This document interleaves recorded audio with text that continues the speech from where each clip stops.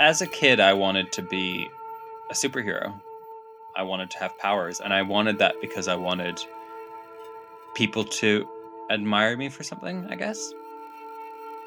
I wanted to be celebrated. When you have full-blown self-expression and there's no barriers holding you back, it's truly powerful. This is Gender Euphoria, a limited podcast series from Broccoli Content. My name is Hannah Walker-Brown, and over the next 7 episodes, I'm going to be interviewing people I really admire about when they feel most like themselves, what brings them joy and pleasure, and their individual journeys to self-acceptance. When we only talk about pain, misery, trans people are turned into statistics, and it takes the human nature of us away. Being yourself is radical. It's an act of defiance in itself, just allowing yourself to live authentically.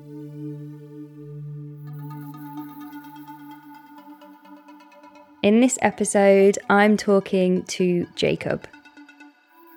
So, hello, I'm Jacob Edward. I use they, them pronouns, and I am a radio presenter from the Midlands.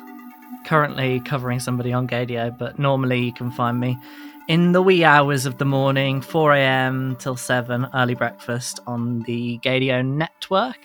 So that goes across the country, and it's the world's biggest LGBTQ plus radio station, I think. And yeah, I present a show on there, talking between songs, make people laugh, make people smile, and then carry on with my day. I mean, you sound like the perfect person to be on the radio first thing in the morning, bringing other people joy. I would really like to know what brings you joy. Oh, where to start? I mean, radio, for one, is definitely something that makes me endlessly happy. I love nothing more than presenting radio shows, listening to music. Like, that is my cup of tea, in short. I like it because I am autistic and I'm an introvert as well, so social anxiety and everything. Radio and gaming, although I don't tend to speak to people whilst I'm gaming, they're sort of forms of communicating that I can control. Like, if I'm panicking on the radio, I can just do, for example, turn the mic off and nobody can hear me, and I'll just play some songs or something. Like, it's having that control. Like, I never feel like I have that in person to person conversation, which is why COVID has been quite a relief. But that didn't come from me. Who said that? I think you're allowed to say that. I think at this stage, anything goes.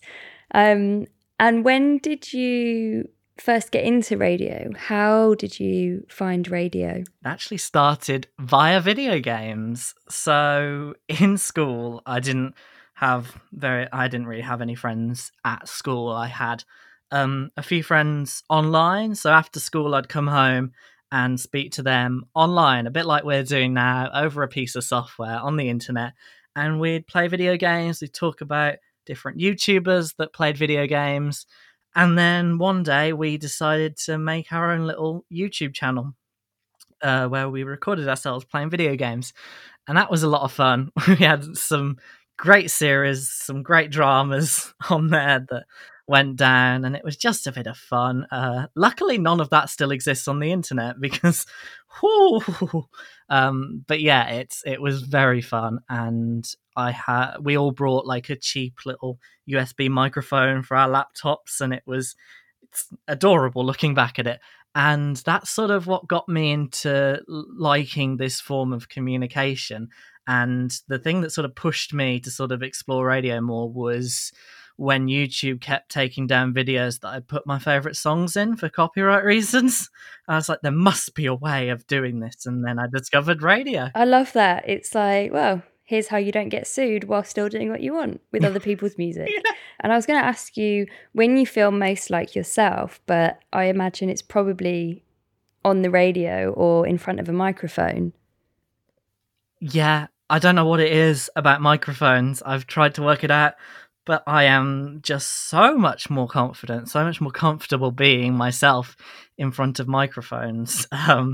to the point where I will take fake microphones up on stages if I have to do talks or something. I did a few talks with Stonewall before the pandemic, and the first one was so disastrous because I was like, where is my microphone? Why are people staring at me? I cannot cope. That's such a good idea. Yeah, just fake little microphones. It's like it's just you on air. The illusion of being on the radio, just it's like that really terrible piece of advice. Imagine everybody naked. No, thank you. But take a mic up. Yes, I can deal with that. And what was your talk with Stonewall about? They brought me on to talk at some of their youth events as a role model for disability and LGBTQ plus people, just experiencing the world differently as it is, and then experiencing it as a queer person. It comes with even more unique challenges. So that's why I was speaking mainly with Stonewall. I've never known whether to class myself as an activist. I try to educate people and sort of like be the representation I needed, but I've never known whether to call myself an activist or not. It's one of those eternal questions that I've pondered many late nights over. Activist as a term is quite loaded, has become more loaded, I guess, due in part to the rise of social media and the sharing of content and the fact that we can access more kind of outward displays of activism. And I think there are rules about what it is or whether you can call yourself that. And actually, I think anyone who is making positive change or making a difference, even if it's on a kind of micro scale, even if it's just kind of for one person, you are an activist, you are acting, it's an action for change. And I love what you just said about being the representation that you needed. Absolutely, yeah.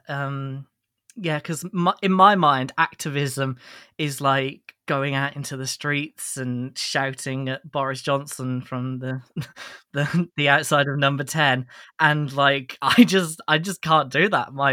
I just implode.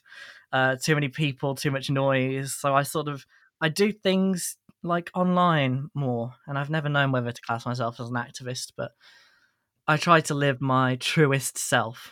And I think that's a form of activism, like living your truest self, like being confident in your truest, authentic self and refusing to change or shift to fit someone else's expectation. And I think that's where real change happens, because other people see that and they see that power and they see that it's possible to live authentically.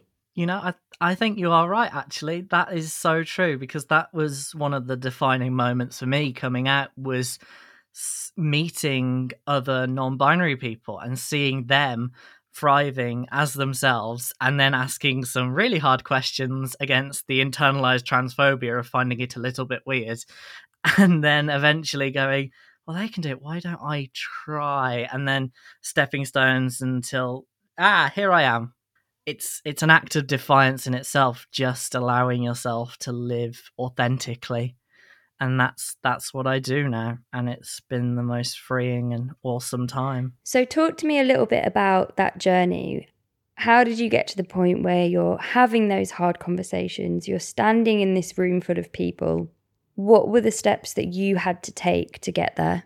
I think it was wanting to make a difference. I've always wanted to work with charities. I've always wanted to make a difference for people like me. I was diagnosed with autism quite young and didn't enjoy school, so I wanted to sort of escape as fast as I could. And I went through a phase of saying yes to everything, which I would advise against nowadays. I'd say yes to a lot of things, but don't say yes to everything, because you just burn out. But I said yes to a load of things, and one of those was, I'm going to keep bringing them up, Stonewall Young Campaigners program. That's what I signed up for, and I went as a cis gay guy and came out as a questioning non-binary person. I've oversimplified it there. It wasn't quite as quick as that. It opened my eyes more, because I'd heard of trans people. I'd not really heard much about non-binary people. And so meeting people instead of just learning about people sort of changed my mind, and I went away and thought about it. I'm a chronic overthinker, so many nights were spent thinking about it. And like, even now, looking back at things I did as a child and things I didn't do as a child, and I'm like, no, that adds up. That really adds up. I had a revelation the other day from my parents that when I was really little, they sent me to like this football thing, which I hated because I don't like sports very much. And apparently, I used to run away from the ball in football. And whenever my dad would be like, you can tackle, I would go, but I don't want to hurt the other boys. And that really stands out to me. It's like, oh yeah, I'm not this figure of gleaming masculinity that I was sort of trying to, but almost not living up to. For me, it kind of felt right. I guess socially, my mind was fighting it because I had to deal with an internalized transphobia for quite a while in the coming out process. I sort of had a stepping stone identity, which was demi boy, and I used he they pronouns online and sort of tried it out, but I knew deep down where I wanted to be, but I had to use that to sort of get myself there. And once I did, it's just perfect. And weirdly, I don't mind she her pronouns as much as I do he him. It's like, I don't use she her pronouns, and I'd rather not. But if I had to, like when train guards come up to you and are like, hello mom, I prefer that to hello sir. So it's almost like I just want to escape from the way I was brought up. Like the term is assigned male at birth, and it really is an assignment, really. It's like trying to escape that designation. I think that's really interesting, that idea of internalized transphobia, and it not just being kind of what the outside world is projecting onto you or how other people are responding, but it's actually how you're responding within yourself. And I guess that takes a lot of work. It's like you've been brought up having one thing, and I think that takes a lot of, I imagine that takes a lot of undoing. Mm-hmm. I think that's what made it so hard to sort of come out as non-binary. Was coming out to myself was the hardest bit, because I had to work through all the social conditioning that men go through. I did air commas there.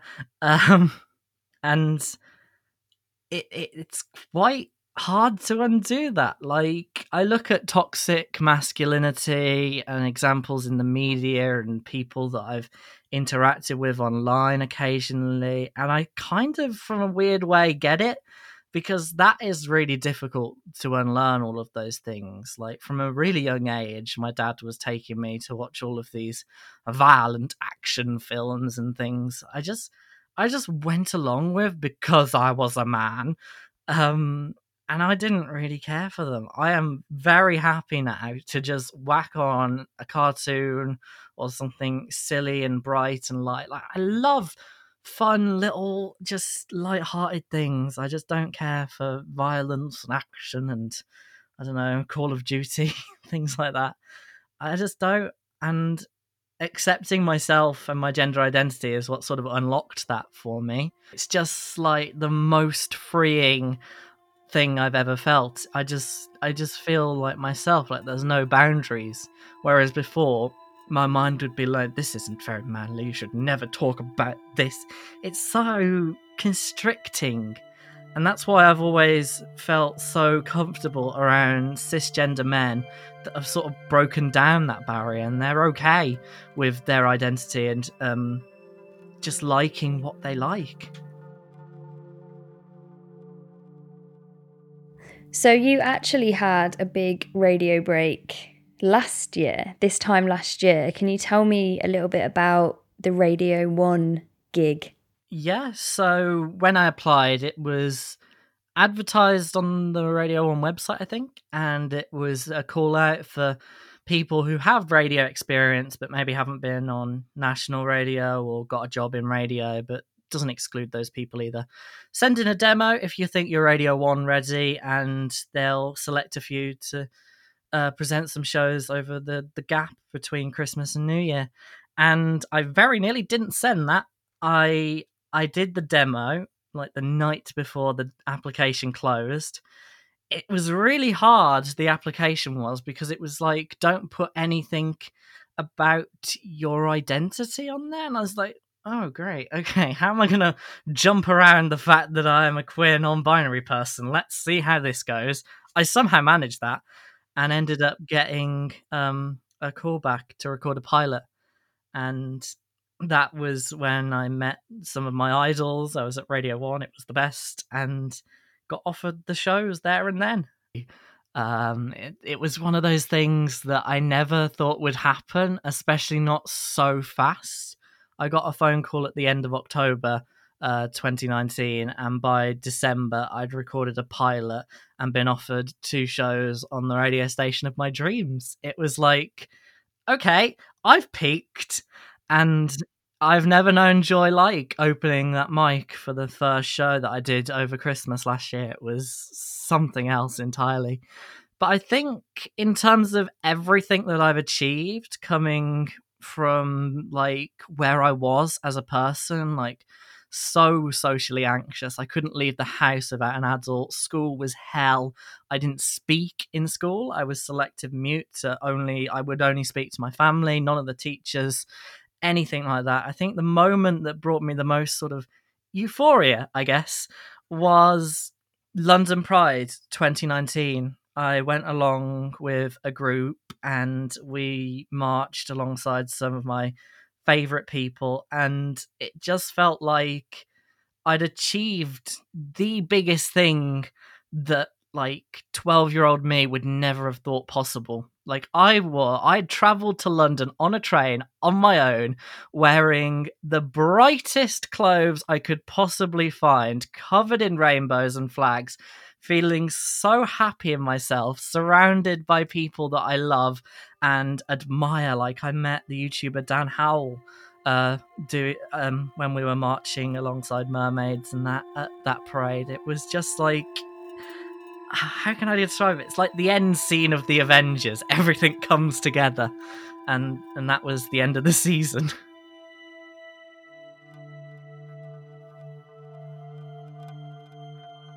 And so, sort of going back to some of the things you said earlier, like the talks with Stonewall, being a role model, being the representation that you needed, what is it that kind of propels you forward through all of that? What do you hope you will impart or inspire within other people? I think it's just that sort of, I want to give them permission to embrace what they like and who they are. Because when I was younger, that is what I didn't necessarily have. I had it in some aspects, don't get me wrong, I love my family for that. But in other aspects, like school, I just didn't have that. I had to conform. And the way that friendship circles formed and everything, you kind of had to if you wanted to make friends. Like I vividly remember in school buying a PlayStation and buying Grand Theft Auto for that PlayStation in order to try and fit in with the boys. And years later, I've still got that game, and I do play it with one of my, well, I don't play it much anymore, but I used to play it with a friend of mine, and we didn't play it properly. You know, the way Grand Theft Auto is like shooty, guns and stuff. Me and this friend, we just went around in lush cars, obeying traffic rules, and just having a great time. So I think it's giving permission for people to embrace everything that they love and just shout it as loud as they feel they want to. And so if we think about this idea of gender euphoria, it's kind of why we're here, it's why we're having these conversations this week. What do those words sort of evoke in your mind? What do they sort of mean to you? When I first saw the term gender euphoria, I did think to myself, that's an interesting concept. And being the overthinker I am, I have put far too much thought into the concept of gender euphoria compared to dysphoria. And it's sort of come to realize that euphoria is really necessary in the society, in the world that we live in today. Part of me was wondering if it was, but it definitely is. Because I wonder whether dysphoria is made worse by society as a whole because of all the conformity that people need. If you want to pass as a man or a woman, you have to be quite strict and constrict yourself in what you like, what you wear, and things. And I wonder whether that does affect dysphoria. And that's why euphoria is such an interesting concept to me, because I think euphoria is sort of throwing those out the window and saying, I love everything that I love, and that's okay. And that's just me. Like, for me, I love a train. I hid that for quite a few years, but now I'm very much vocal in my love of trains. And it's that embracing of things. And I do think these aren't fixed terms. I wonder if society dramatically turned one way or the other, things would get worse / maybe better. It's one of those things I think personally I think might change, because I have wondered about dysphoria and how it would manifest itself if society was just completely genderless. But yeah, that euphoria is great, and wherever you can find it, hold on to that and let it spread to the rest of your life.